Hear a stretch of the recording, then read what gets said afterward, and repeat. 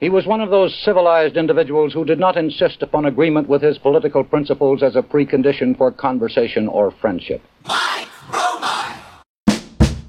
People around here don't care about DACA. They don't care about Me Too, I'm Black Too, or transgender bathrooms. Period. A trade war with China? Bring it on. Most people in Western Pennsylvania support it. They've been blaming the Chinese for stealing their jobs for 40 years. Democrats used to fight for this stuff.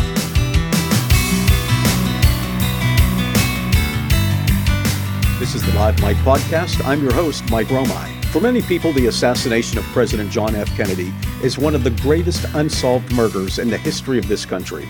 More than half a century later, many questions continue to persist. Who killed President Kennedy? Was there more than one shooter in Dealey Plaza? Were the Cubans and Mafia involved? What role, if any, did the CIA and FBI play? Did President Johnson cover up a crime through the Warren Commission? Was the Warren Commission report finding that Lee Harvey Oswald was the lone gunman on November 22, 1963, the whole truth and nothing but the truth? Not if you talk with world-renowned forensic pathologist Dr. Cyril Wecht. I've had the honor of interviewing Dr. Wecht many times over the years, and he is as convinced now as ever that we don't know and maybe never will find out what happened on that fateful November afternoon in Dallas, Texas. Here is a bulletin from CBS News. In Dallas, Texas, 3 shots were fired at President Kennedy's motorcade in downtown Dallas. The first reports say that President Kennedy has been seriously wounded by this shooting. The bottom line here is that there were 2 shots to the head, and that wound in the top of the head is very important. At the base of your skull, Mike, in the back, is the cerebellum. The cerebellum is that part of the brain that is responsible for coordination and balance, and it looks different. It's part of the brain, but it's separate from the 2 major, cerebral hemispheres, the 2 major parts of the brain. And this is fascinating that the doctors at Parkland all identified cerebellum. They all identified, including the chairman of the Department of Neurosurgery, Kemp Clark, a very prominent neurosurgeon, a textbook writer, and so on. Well, the pathologist who did the autopsy that night at Bethesda Naval Center outside D.C., they did not claim that the bullet struck the cerebellum, that the cerebellum, according to them, had not been hit. This gets into from where was the shot fired, what was the angle, the trajectory. So, you see, I don't want to get too technical, but to answer your question, that's the significance of this business. And the same thing with the gunshot wound in the back. How far down was it?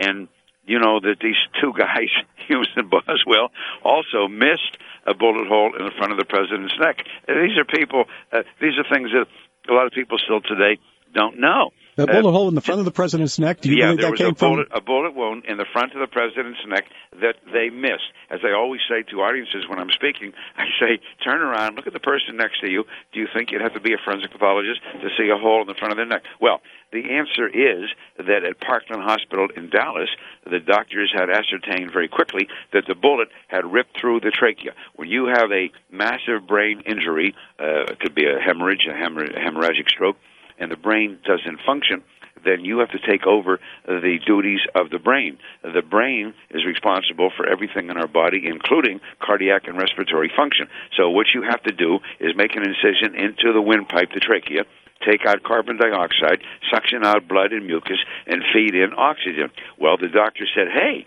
the bullet went through the trachea. We're going to use the hole, the perforation that is already here. We're not going to repair it and make another incision for a tracheostomy.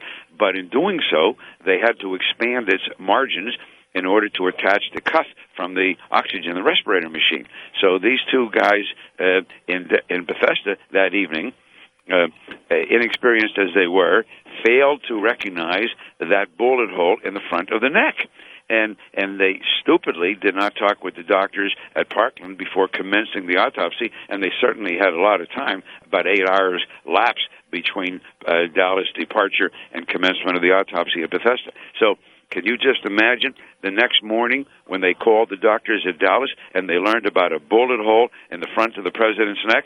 As I often say to audiences, if this had happened in Asia, the doctor would commit suicide. If it happened in the rest of the world, the doctor would resign in shame and embarrassment. When it happens in America, you just finesse it and go on, especially if you had governmental backing. Now, those are hard facts about the JFK assassination. The bullet hole that you're talking about in the front of the president's neck, did that come from the front or the back? Very good, Mike. You zeroed in immediately. The doctors at Parkland that night all said that it was entrance, and then it later became exit. They hooked it up. They matched it up with the bullet hole in the back of the president, and they said that the bullet that entered in the back exited in the front of the neck, and that's interesting trajectory, too, because there's an 11.5 degree upward angle between the back wound and the throat wound.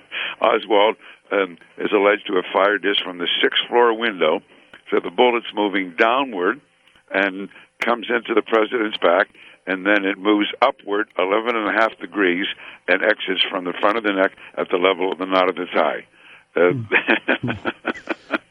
I'm laughing because the absurdity of this whole thing. And so back to the basic question, how would it be handled? Do you think today, and you're an expert, how would you handle it? Mike, your editor or the news station director says, Mike Romine, this is your baby, run with it. Well, do you think you would check, well, let me see, these guys doing the autopsy, who are they? Right? I mean, a sophomore in a high school newspaper would think about that. Where would the pressure have come from back then? Why would the government, the LBJ government at the time then, why would they, how much power would they have over the news media at the time? Well, Mike, these are excellent questions, and in answering that question, let me tell you something else. And these are all facts. I'm not making anything up or engaging in retrospective conjecture. We came to learn, and not until years later, that there were 33 people in the autopsy room that night, including 3- and 4-star generals and admirals. Okay, issuing orders when. Third pathologist called over from the Armed Forces Institute of Pathology, wanted to dissect out some wounds. They were told, no, doctor, you do what we tell you in essence, to show you, to prove the control that was exercised over what should have been a completely forensic scientific endeavor. If you look at the autopsy report, Mike, you'll find no mention of the adrenal glands. The adrenal glands, one on each side, just above the kidneys, are important endocrine glands, that manufacture epinephrine, as well as various other steroids and hormones and so on. There is no mention because Kennedy had Addison's disease. Addison's disease is a disease that kind of wipes out the adrenal glands. Now, this had nothing to do with the death. Please understand, it had nothing to do with the assassination.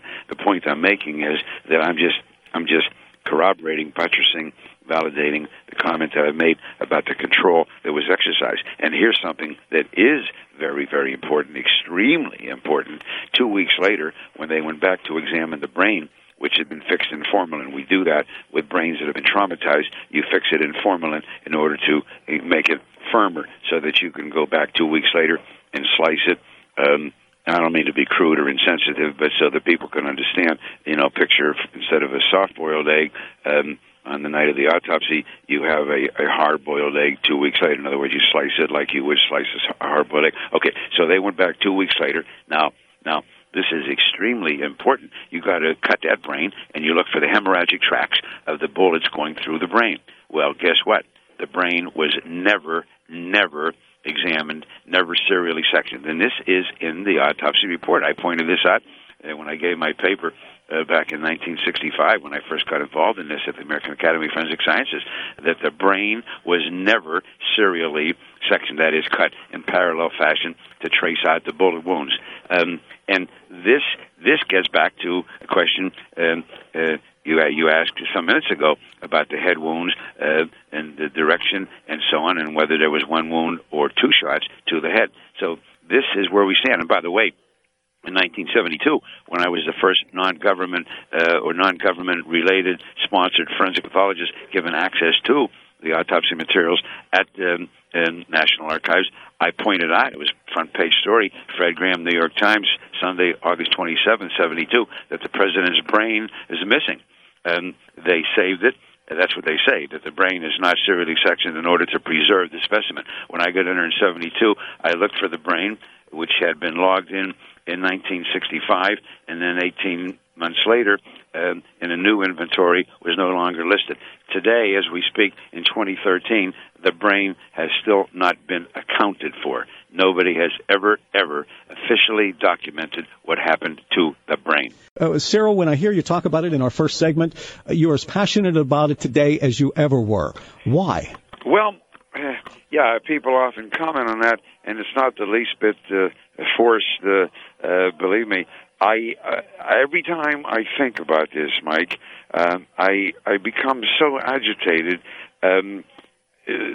Why? Because this was the president of our country, and we came to learn immediately, you can be sure, from the top spook agencies and other governmental agencies in this country, that the assassination of Kennedy was not something orchestrated by the Russians or the Chinese or the Cubans.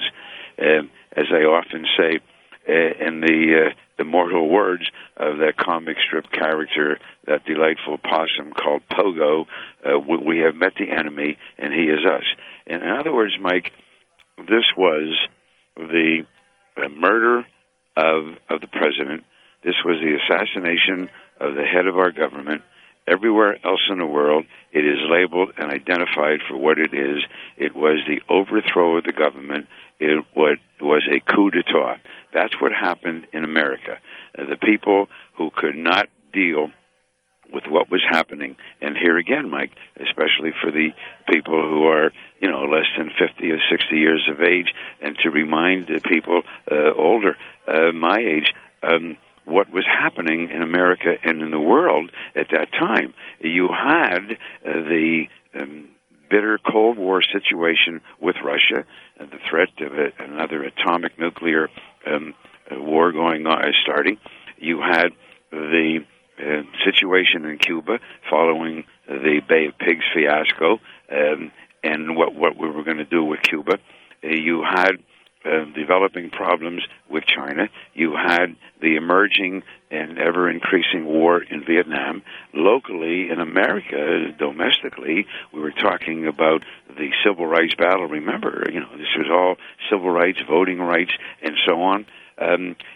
We had major problems. Well, people who did not like Kennedy's policies and what Kennedy was advocating, what were they going to do? You think they were going to sit back and say, well, Jack, 5 more years, another year, and then his reelection, very likely, almost certainly, to be followed by 8 years of Bobby Kennedy? Were they going to say, well, like a ball game, where do we get up in the 9th inning? Or in a hockey match, where do you see what we do in the 3rd period? Or the basketball game or football game in the 2nd half? No. 13 years in the life of a country in terms of its political, domestic, international policies is a revolution. It's a cataclysmic period. Okay? So these people, there was only one way. You couldn't beat the Kennedys with their power, their money, their charisma. They opened up their mouths, and 100 million Americans. And again, we're not getting into whether someone agreed or disagreed with their policies. That's a discussion for another day. I'm simply pointing out hard facts, like it or not, then or now. These were the issues that confronted the nation and the people who I have to ask though, Cyril, when you say these people, who were these people? Who were the assassination sponsors? Well, I do not know their names, although there are a couple names that continue to surface the more you dig into this.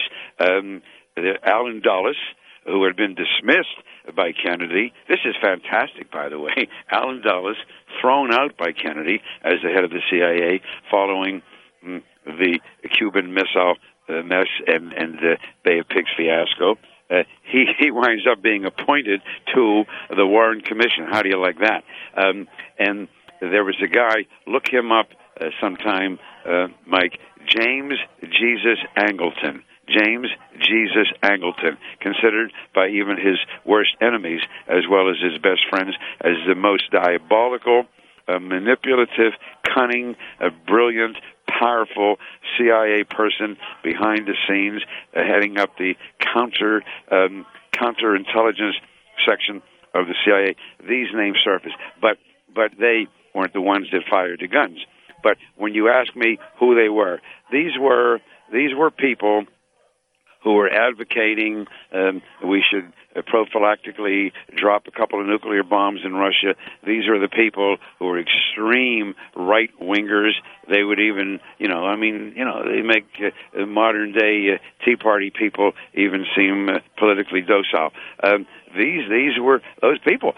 When Kennedy learned about how he had been misled on the Bay of Pigs, by everybody, and this is documented, Mike. He had a document, I don't know what it was, a memo or whatever, in his hands. He tore it up. This is in his office, documented, and he threw it in the air, and he said, "This is what I'd like to do to the CIA, tear it up into 1,000 pieces." I mean, now, can you imagine to that spook? And remember, Mike, that was the CIA of those years, Mike. Again, people in America have to be reminded. This is when the CIA was totally out of control, unmonitored. They assassinated Allende in Chile. They assassinated Arbenz in Guatemala. They assassinated Ngo Diem and his brother in Vietnam. Anything, Mossadegh in Iran, anything that they felt was necessary. They were super patriots, Mike. When they heard the Star-Spangled Banner, they heard something that ordinary, normal people like you and me did not hear. When they saw the flag flying, these are the super duper patriots. And this was their America that was going to hell in a basket, and they were not going to tolerate it. And there was only one way to deal with it, and that was to physically eliminate John Kennedy, and they did the same thing 5 years later with Bobby Kennedy, and they did the same thing with Martin Luther King.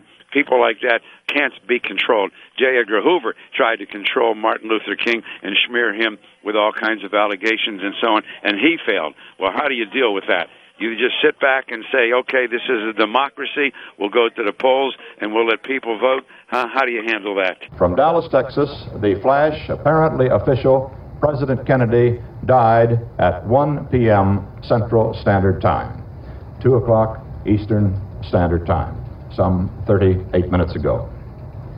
Vice President Lyndon Johnson has left the hospital in Dallas, but we do not know to where he has proceeded.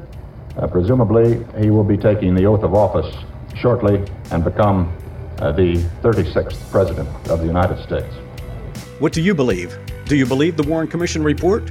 Or do you believe that we'll never know the truth? This is Mike Romine. Thank you for listening to the Live Mike podcast on the Social Voice Project. Like, rate, and review this podcast on your favorite podcast app.